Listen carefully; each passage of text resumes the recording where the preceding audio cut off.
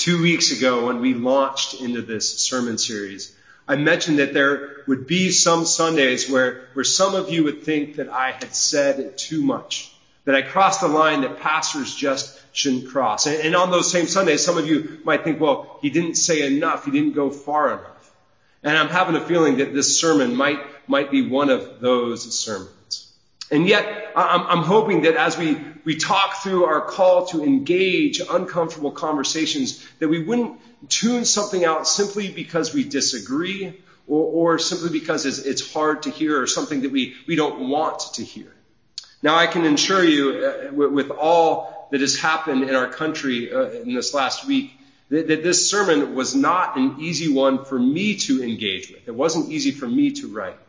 I read this last week that a part of the role of a pastor or the role of a preacher in today's world is to speak hard, even unpopular truths that don't change according to culture and in one way or another have the potential to offend every culture.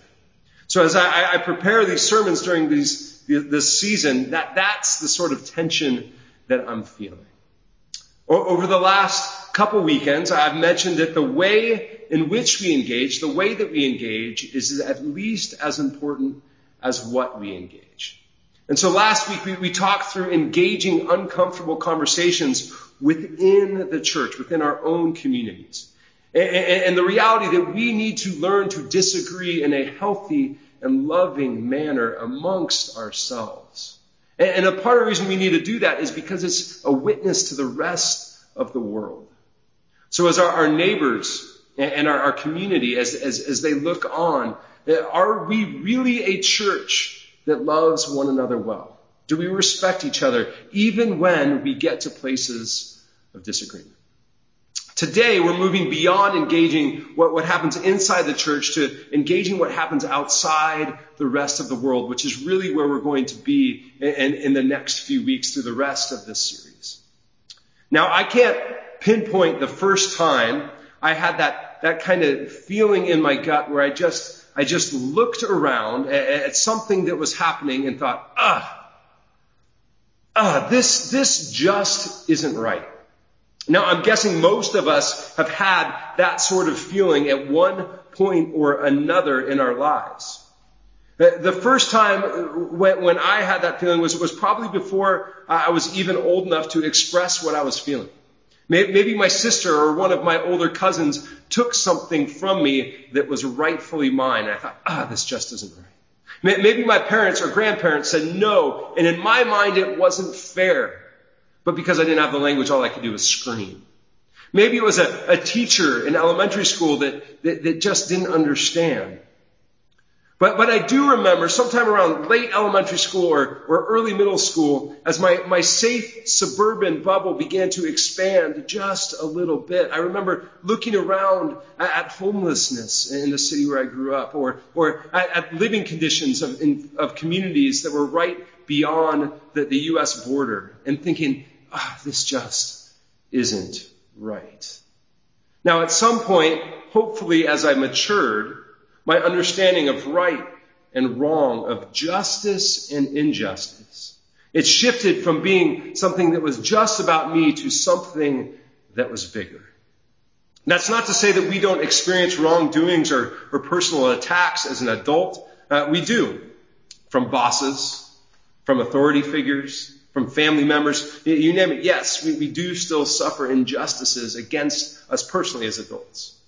But with life experience, as our bubble begins to expand, hopefully we begin to see our own situations within a bigger system, within a bigger picture. And for those of us who follow Jesus, along with that life experience, our worldview is shaped and challenged as we grow in an understanding of Scripture and we begin to apply it to our everyday life. One of the ways that we are invited to apply God's Word to our everyday life is by the way we're called and invited to engage in justice. It's a tangible way we get to participate in bringing God's kingdom to the places where we live. But what do we actually mean in the church when we talk about justice? Justice for whom? Justice in what form? So the first passage that we read from the book of Micah answers some of those questions around justice. What does it look like? In what form? For whom? Micah was a prophet whose ministry took place in a fascinating time in history. The northern and southern kingdoms, Israel and Judah, they were mostly getting along. They had split, but they were mostly getting along, and both of them were experiencing a good amount of prosperity. The rest of the known world looked to them and thought, you know what, those places are thriving. They're strongholds. They're examples we want to follow, examples of growth and success. But internally, they were crumbling. They're absolutely falling apart. There was a growing gap between the poor and the wealthy. There were people who were in power who were abusing it often. And idolatry was on the rise, so folks would take the Mosaic law and they would twist it into something it was not to kind of fit their own narrative and their own purpose.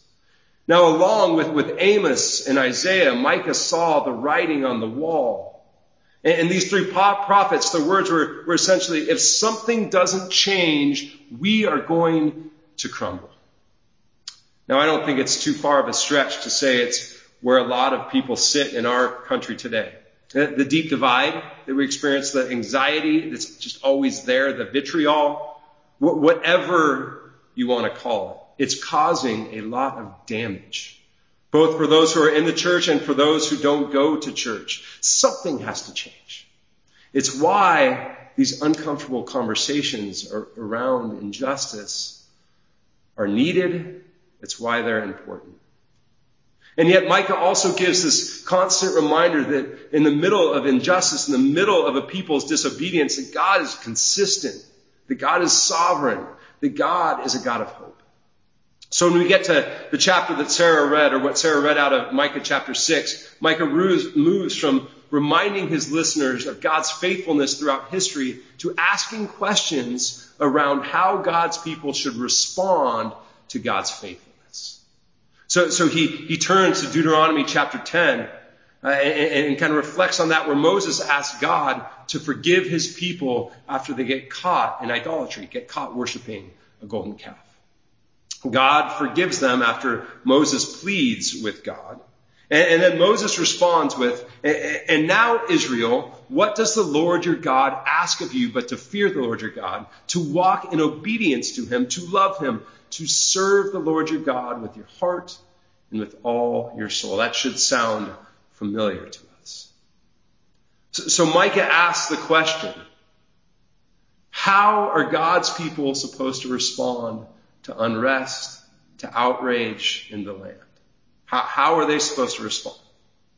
To act justly, love mercy, walk humbly with God. To act justly, to do justice. The Hebrew word used here is the word mishpat, and it answers the question around what God's people were supposed to do with the covenant that they had been given. They were called to respond to the blessing that God had given them with this ethic, with this way of life that looked out for others and worked toward repairing broken parts of society, broken relationships, broken systems. And so Micah, he essentially says, we know about the growing gap between those who have and those who don't have. We all know about the abuse of the powerful, and we all know about the idolatry. And judgment is coming for those who contribute to those things. But that judgment, that's God's doing, not yours. Your job is to respond with mishpat. Your job is to do justice. For a lot of us, living out this sort of mishpat ethic, if you will, it takes a bit of an imagination and an uncomfortable amount of empathy. It's looking to the oppressed in our own society and listening even when we can't relate to them. Or maybe even when our first gut response is to argue. It's living into our value as a church at WPC of seeing all people created in the image of God. Sometimes it's even laying aside our rights to stand with someone else and to work toward their well-being and their wholeness. We begin to experience this mishpat when we think of something around the world and we say, that just isn't right. And then we're driven to do something about it. It could be as small as seeing a piece of trash on the ground and saying, that's not right, I'm going to pick that up. Or as big as looking at the food inequality and giving monthly to a farm or to a food bank so another family can have food on their table. At its core, it's this personal conviction as we live into our communal call to work toward making our society more just. To love mercy. The Hebrew word used here is hesed. It's one of the harder words to translate into English, but the simplest way to summarize it is to be kind and to be pleasant. Mishpat, justice, paired with hesed, mercy, kindness. They go hand in hand with one another. It gets to something of what I said earlier about having imagination and empathy as we approach others and learn to be in a community with people who don't look like us, who don't have the same experience that we do. The other day, all three of our kids were playing in the living room, and one of them fell off the couch and, of course, started screaming and crying. And I came running from the other room while another sibling was standing above the child on the ground, absolutely laughing at the child on the ground, and I lost it. It really may have been the loudest I've ever yelled at my kids. I thought that the one who was on the floor was badly hurt, so I started playing the worst case scenarios over and over in my head. But the reality is, the child on the ground was totally fine. And the one who was standing above the child laughing was trying to make the one on the ground feel better by telling jokes and laughing. I didn't actually see any of it unfold. I was in the other room. I didn't see the whole picture, but I still came in and yelled. I came in to fix something that I thought wasn't right, but I didn't really understand. Now, I may have been driven by the right motives, but my delivery was awful. I lacked hesed. I lacked mercy, kindness. Now, it's incredibly important we engage in justice in today's world, but when we lack mercy, we run the risk of not stopping to get a better grasp or to see the complete picture, the whole story. It's what drives so much of the back and forth of misinformation and half-truths that's shared all over social media. Hesed. The third way Micah invites us to engage in this restorative work of God's kingdom is by walking humbly with God.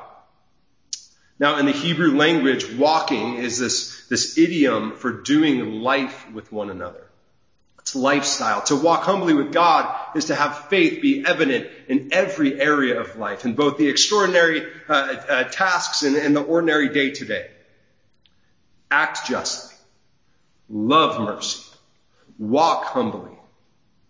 So when we see injustice in our world, when it's obvious that there's just things aren't right, that's our response. That's how we are called to engage. We see an illustration of how engaging in this way looks in one of Jesus' most well-known parables. An expert of the law asks Jesus what he needs to do to inherit eternal life. And Jesus says, well, what does it say in Scripture? You know this. You're the religious person. You know it. And the man, he rattles off the line that every devout Jewish person in Jesus' day would have had memorized. Love the Lord your God with all your heart, with all your soul, with all your mind. Love your neighbor as yourself. But the man, he wants to find a loophole in Jesus' question and in Scripture to fit his own worldview. He's trying to take Scripture and fit it into his own worldview. So he asks Jesus, who is my neighbor? And then Jesus picks up this starting in Luke chapter 10. A man was going down from Jerusalem to Jericho when he was attacked by robbers. They stripped him of his clothes, they beat him and went away, leaving him half dead. A priest happened to be going down the same road, and when he saw the man, he passed by on the other side. So too a Levite, when he came to the place and saw him, passed by on the other side. But a Samaritan, as he traveled, came where the man was, and when he saw him, he took pity on him. He went to him and bandaged his wounds, pouring on oil and wine. Then he put the man on his own donkey, brought him to an inn, and took care of him. The next day he took out 2 denarii and gave them to the innkeeper. He said, "Look after him, and when I return, I will reimburse you for any extra expense you may have." Which of these 3 do you think was a neighbor to the man who fell into the hands of robbers? Jesus asked. The expert in the law replied, "The one who had mercy on him." And Jesus said, "Go and do likewise." So the pastor or the priest sees something that just isn't right. A man lying on the ground, beaten. He walks right by. Actually, he doesn't walk right by. He goes out of his way to avoid him, to avoid the injustice. The Levite, who would be like an elder or a deacon in our context, does the exact same thing. But the Samaritan, a person who the expert of the law would have really seen to be kind of at the bottom of the rung, the scum of the earth, that person engaged. He acts justly and he walks toward the man. He shows mercy and kindness as he bandages wounds and puts the man onto his own donkey. He literally walks the man to an inn and then pays to restore the broken man to wholeness. That's what it looks like to engage in justice. It's uncomfortable. It comes at a cost. It actively looks for those who are on the margins and seeks to make things right. And it involves risks. So my challenge and encouragement for us this week is to look for the places where things just aren't right. In all honesty, in today's world, you don't have to look that hard. And when we see those places, to go there, to engage, to act justly, to show mercy, and to walk humbly with God. Let's pray. Gracious God, we ask that you would break our hearts for what break yours. And God, help us to have the courage to look for the places of injustice in our own neighborhoods, in our own communities, as well as in the rest of the world, Lord, and to engage those places, to act justly, to love mercy, and to walk humbly with you. We pray these things in your name. Amen.